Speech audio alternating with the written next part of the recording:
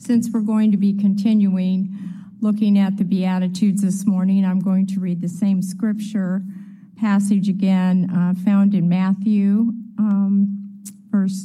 chapter 5, verses 1 through 12.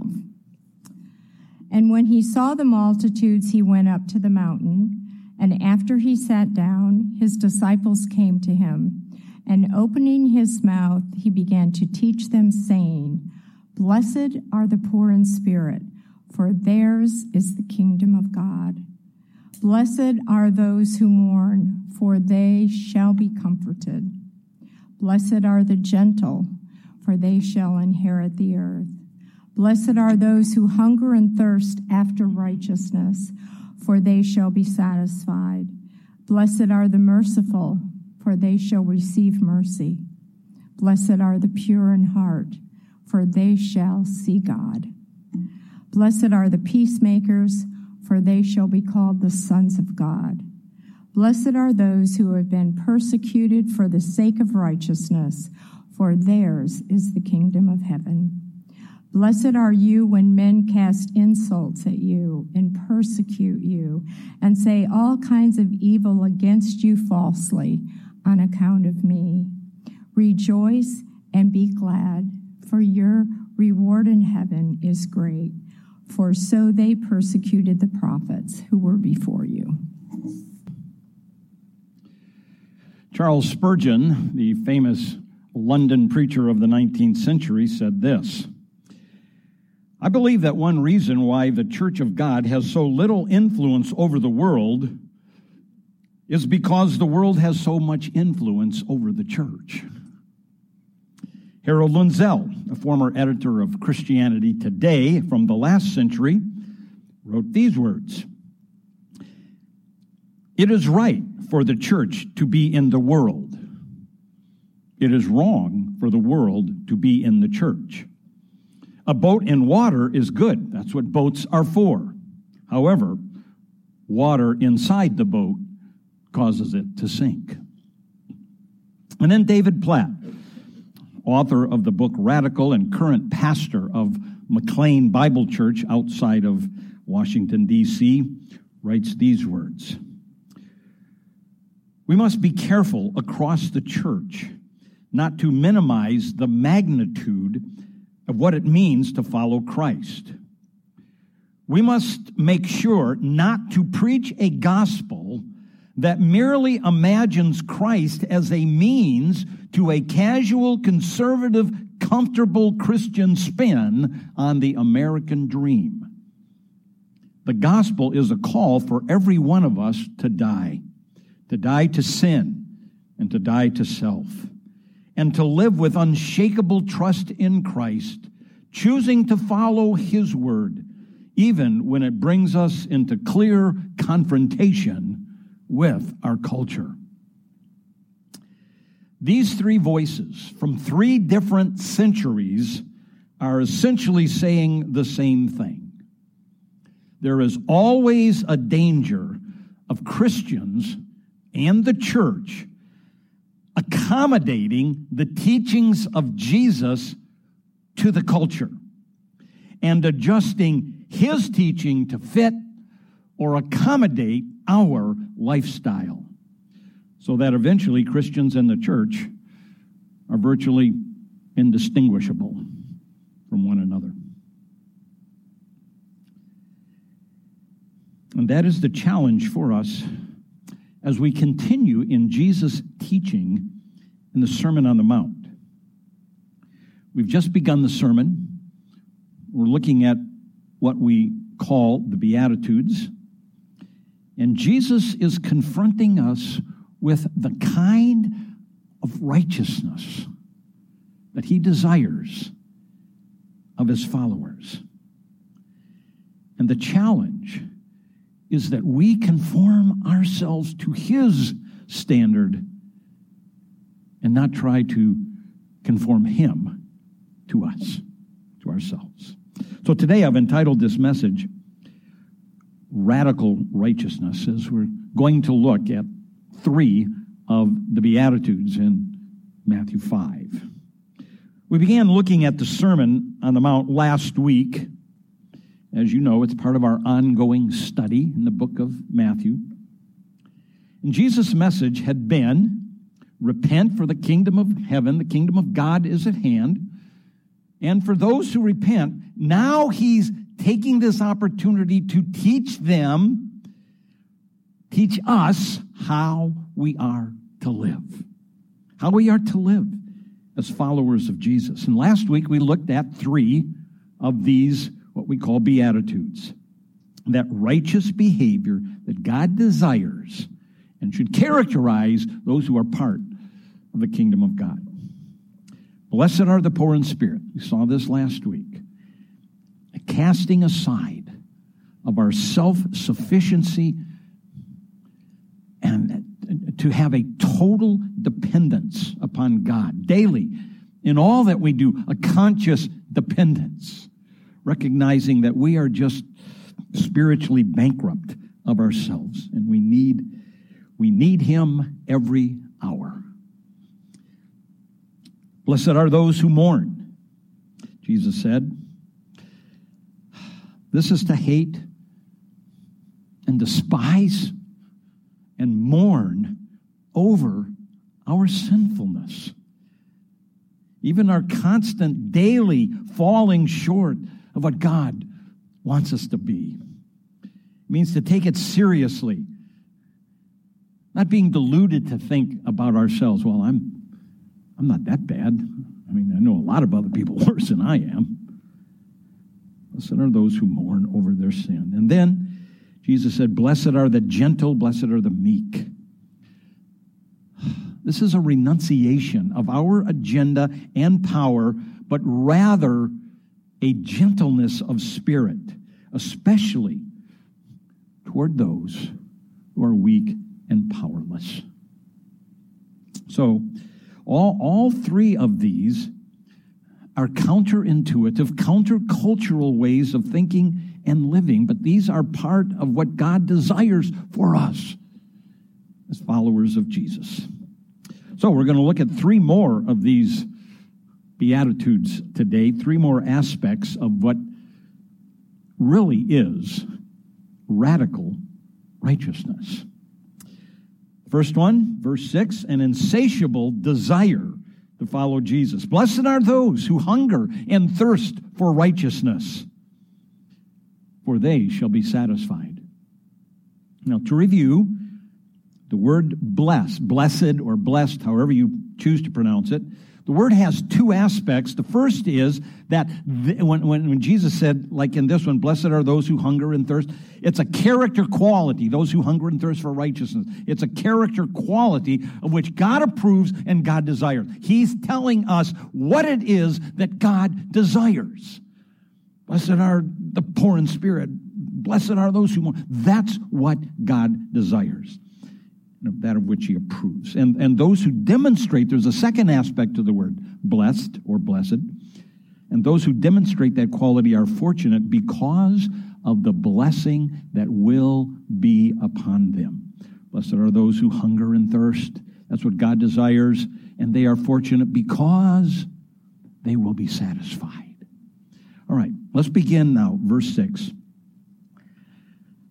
By trying to define righteousness, what exactly is Jesus referring to when He says, blessed are those who hunger and thirst for righteousness?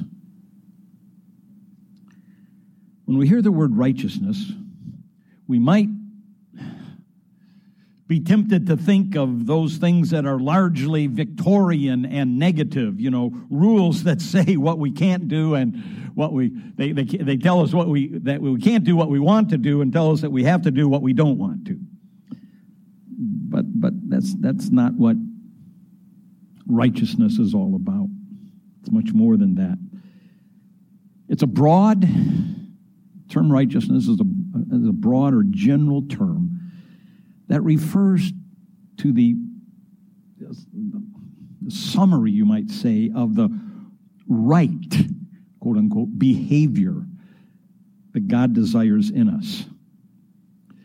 These 8 Beatitudes that we're looking at, they are 8 expressions of that righteousness for which Jesus said we should hunger and thirst. The entire Sermon on the Mount is an expression of that right behavior, which we'll shortly see today that it's not only about our external behavior, but it has a great deal to do with what's on the inside as well. This righteousness of which Jesus speaks here, it's a prominent theme, if not the prominent theme in Scripture. We go back into the Old Testament, and we have the Proverbs instructing us in practical righteousness. We can even go back before that to the very foundation of the nation of Israel, and the Ten Commandments are the righteousness that God desires in his people. And then you have the prophets calling the people to righteousness. And then you have the apostles in the church calling the church to now imitate the righteousness of Jesus. Paul talks about it this way as the fruits of the Spirit, love and joy and peace and patience and kindness and goodness and gentleness. And in fact, every New Testament book has instructions on this righteousness, on the right behavior that God desires in us. And this righteousness that God desires, it's not just a personal thing, like between me and God. Righteousness is concerned with right relationships. And God's desire is there to be right relationships in the church, in marriage, in society, even in government. And that righteousness we call justice. And therefore, as a believer, this is what we should want. God's righteousness in our life and all of life. We should desire that. In fact, Jesus says here, we should hunger and thirst for it. That's what he really approves, those who hunger and thirst for this righteousness. Notice the imagery that he chooses here. Hunger and thirst. These are some of the strongest of human drives. We cannot live without water or food. Our bodies are wired, that's just the way we're created, to seek them, if necessary, at any cost. It's life or death when it comes to food and water. It's an intense longing. It's a passionate pursuit. And the verbs that Jesus uses here suggest a continuous, ongoing hunger and thirst, longing and seeking. If you're really hungry, if you're really thirsty, that's all you think about. That's all you can think about. If you're really hungry and thirsty, it becomes a driving force in your life. And that is precisely the insatiable desires that Jesus says that we should have for righteousness. To seek the behavior that God desires with an insatiable desire. A constant, relentless pursuit, a driving force to seek that righteousness more than anything else.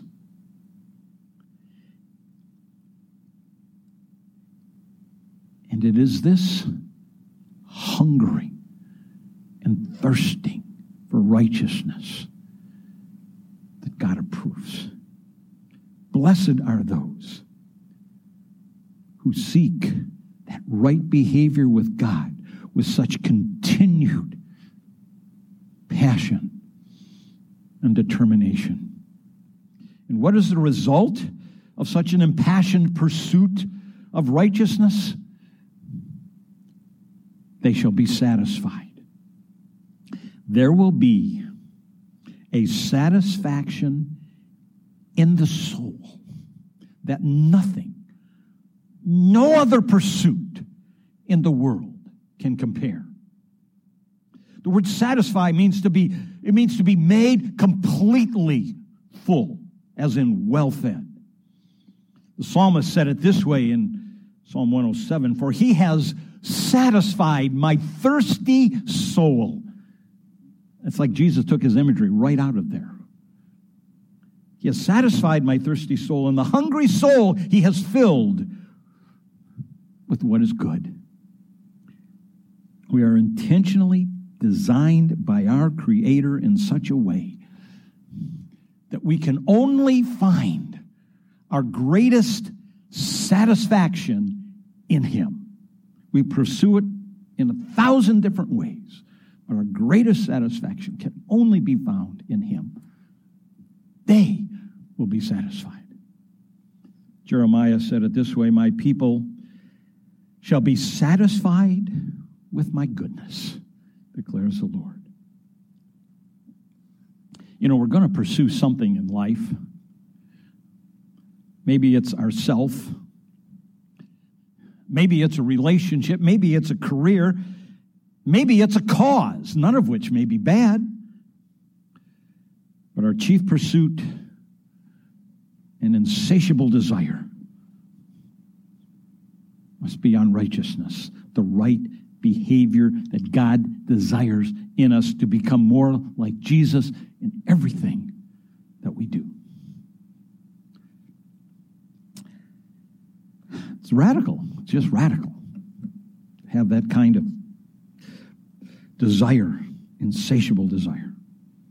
Well, we look at another aspect of radical righteousness, and that is that we are called to be a helper of the helpless. Blessed are the merciful, for they shall receive mercy. Mercy is that quality of compassion and help toward those in distress. And especially when that one in distress has no claim on your goodness. It's one thing to help your child. Well, yeah, they've got a kind of claim on, your goodness there. He or she is your child. But to help someone else, a friend, a stranger, someone you've never even met, they have no claim on your goodness. But that's what mercy is. Mercy is receiving a goodness that we did not deserve, but we desperately need. Mercy would include things like material blessings, food or housing, financial assistance, but mercy also includes things like forgiveness or friendship, patience. One writer says this: mercy is meeting people's needs. It's not simply feeling compassion, but showing compassion, not only sympathizing, but giving a helping hand. Mercy is giving food to the hungry, comfort to the bereaved, loved to the rejected, forgiveness to the offender, and companionship to the lonely. It is therefore one of the loveliest and noblest of all virtues. And God is the ultimate source and standard of mercy. Scripture abounds in the exaltation of God's mercy, as we sang this morning. Scripture abounds. The Lord is merciful and gracious. His mercy is great unto the heavens. His mercy is everlasting. His mercy endures forever and on and on. Scripture exalts His mercy. But I want to pause here for a moment, and I want to let this sink in. We all know, we sang about it wonderfully this morning. God's mercy, okay? But I want this to sink in somehow, that in Jesus, God has been merciful to us.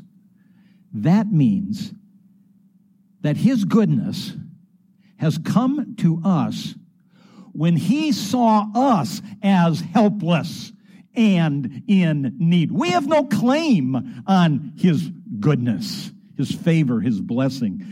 But he looked upon us when we were undeserving and gave his blessing to us in Jesus. We deserve none of it.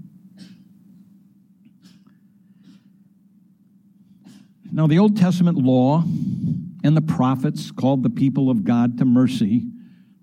But the culture in which Jesus lived, the Roman culture, was basically, you might say, anti-mercy. One of the Roman philosophers called mercy a disease of the soul, to be merciful. The same is often true today. Most people find attractive and have a desire to emulate success and power and being at the top of one's game, having it all. These are the things that are most often desired today. But Jesus says, not necessarily so among my followers. It's like he's saying, sure, there's nothing wrong with being successful or being at the top. He says, but that's not what really impresses me.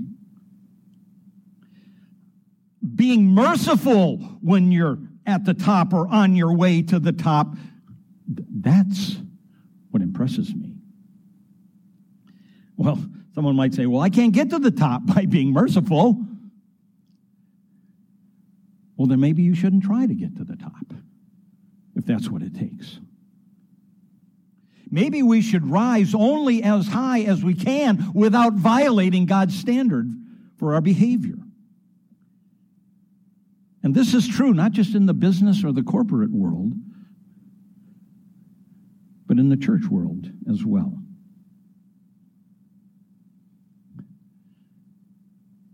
There are countless stories of abuse and corruption of power in churches, and sadly, particularly in megachurches. And what happens is that a church can become, doesn't necessarily have to happen, but it can happen, that a church can become so large that it ceases being the church as God has designed the church to be. And in order for it to continue, in order for it to function, it becomes a business. It becomes a brand. And then, in order for that to continue to perpetuate it, it has to abandon God's standard of right behavior, like mercy, like being poor in spirit, like mourning for sin, like gentleness of spirit. And it takes on the ways of the world to keep the business going. I read these stories every week. Jesus calls us to follow him. And one aspect of that is being merciful, showing mercy. It might look foolish. Others may say, well, you're being taken advantage of. And certainly we want to be wise in showing mercy. Helping an alcoholic buy more alcohol isn't showing mercy. It's not helping the individual. But merciful we must be. And Jesus says, for those who are, they shall receive mercy. They shall receive a a reward, sometimes in this life, but certainly in the next, far beyond what they have ever deserved. God loves it when his people show mercy. And he commends them and he rewards them for their mercy. Well, we move on to yet another, a third aspect for today in this radical righteousness, and this is to be clean from the inside out. Blessed are the pure in heart, for they shall see God. Let's begin here by talking about the heart. We kind of instinctively know what the heart is. The heart refers to the person we really are, not just what we appear to be. Our heart is the summation of our thoughts and our desires, our values, our feelings, our affections, and our behavior when we're not performing, when we're truly ourselves. That's what the heart is, the person that we really are. And we like to say it's on the inside. And you know, God is a God of the heart. The Bible talks about the heart over 800 times. That's a lot. 800 times. The heart is what matters most to him. That's because that it talks about who we really are, not what we appear to be. 1 Samuel 16. God sees not as man sees.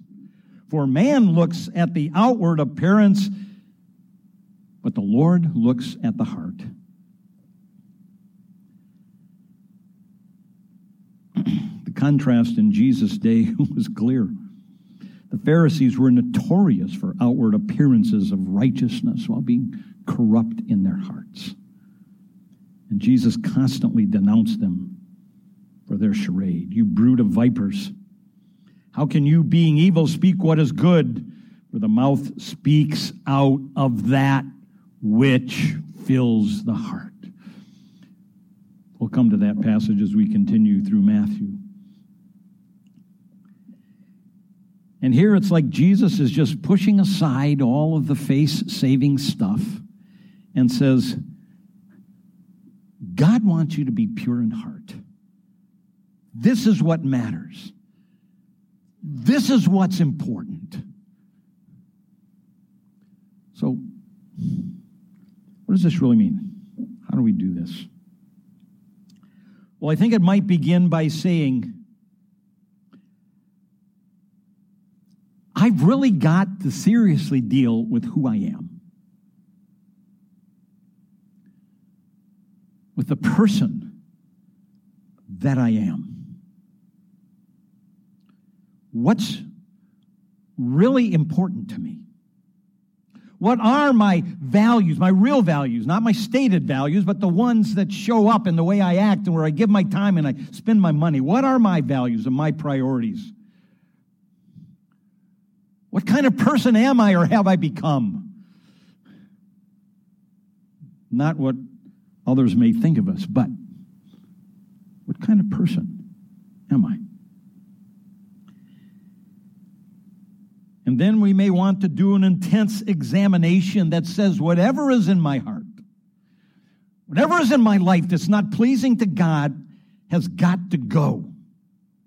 You see, this carries mourning for sin, which Jesus already said, blessed are those who mourn. This carries mourning for sin a step further. Mourning for sin is we lament the sin that is in our life. Now we deal. Blessed are the pure in heart. Now we deal with that sin in our heart. whatever it may be, to confess, to repent, to do away with it. Resentment, anger, jealousy, lust, greed, hatred, prejudice, bitterness, all of those things that sometimes just reside within us. But that's not enough. It's not enough just to remove the sin. We must replace it with godliness and Christ-likeness by hungering and thirsting after righteousness, doing all we can to saturate our minds and ultimately our heart with the things of God, because we want God to fill our heart, the things of God, through prayer and study of the Word and listening to the teaching of the Word with an open heart to receive and hear what God says in His Word. This is the way that we pursue a heart that is pure before God. And what does Jesus say of those who are pure in heart? He says, they shall see God. Certainly, all believers will one day see God. But for those who really seek Him now, with a pure heart, even at great cost, if necessary, they will be rewarded with a capacity to see and experience God in a greater way. I think a story from, maybe it's apocryphal, I don't know, but I've heard this story about George Whitefield and John Wesley. This story might be able to illustrate this. Both of these were great preachers of the 18th century in that what's called the First Great Awakening.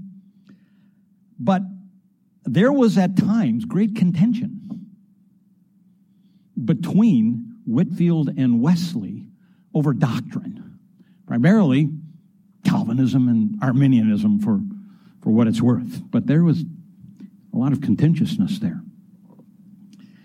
And it was once, as the story goes, asked of George Whitefield if he thought he would see John Wesley in heaven.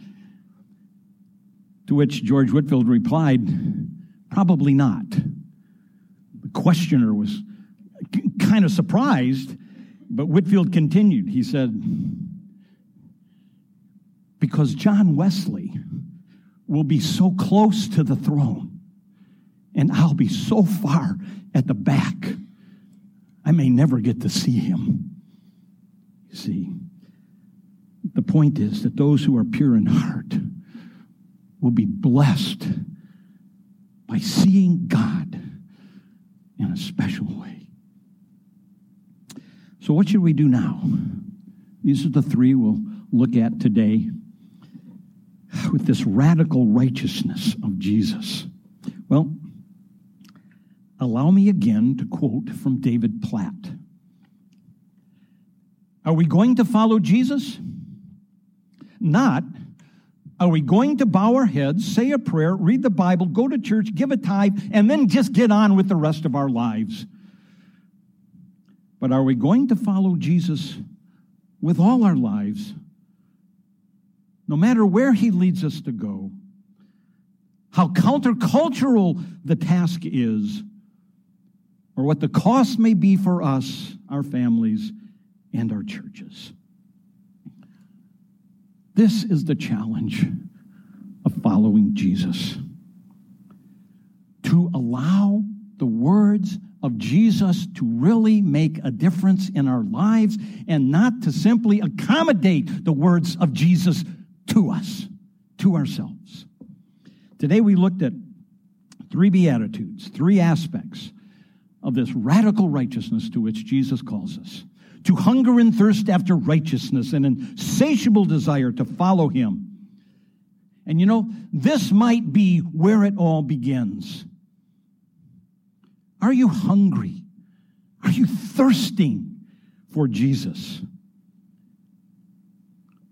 Or is following him and his ways just one of many pursuits in your life, and you just accommodate him to your existing life?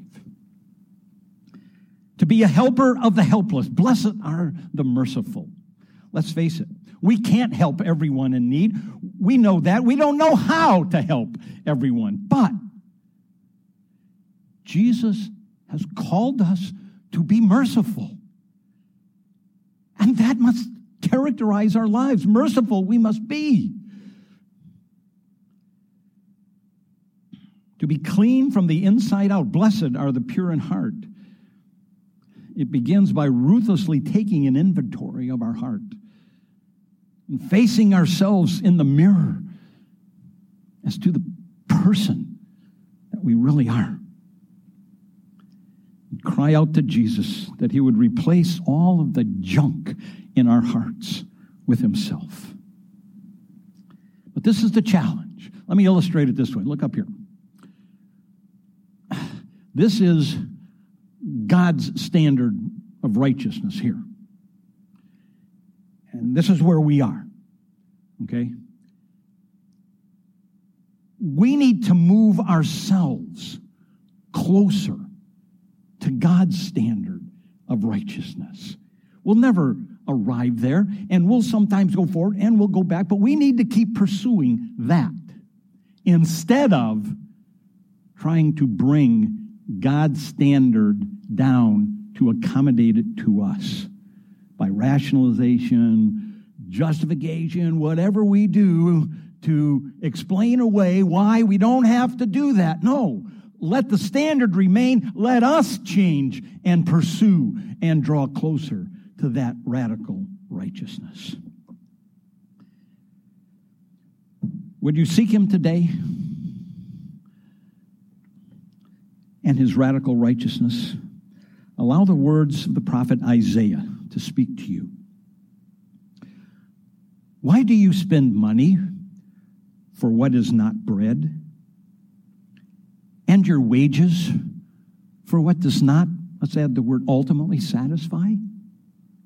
Listen carefully to me and eat what is good, and delight yourself in abundance, the abundance of the Lord. Incline your ear and come to me. Listen, that you may live. Jesus calls us to follow him in radical righteousness. And it is only this that truly satisfies. Let's pray.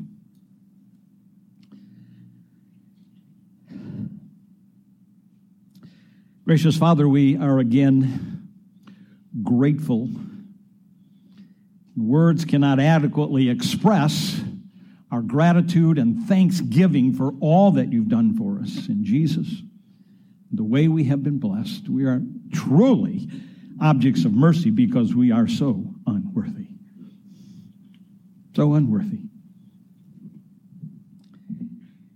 And so we pray, Father, that your Spirit might continue your work in our hearts, in our lives, that we might pursue in greater measure this radical righteousness to which you've called us. Lord, we think we're most comfortable where we are and most fulfilled, and yet our true fulfillment comes in following you. Open our eyes to see this, Lord. And may the Spirit of God work to give us the boldness and the courage and the strength to say, enough. I've got to change. I can't go on like this anymore. I want to follow you, Lord. Lord, may the Spirit of God work mightily and powerfully among us today. In Jesus' name.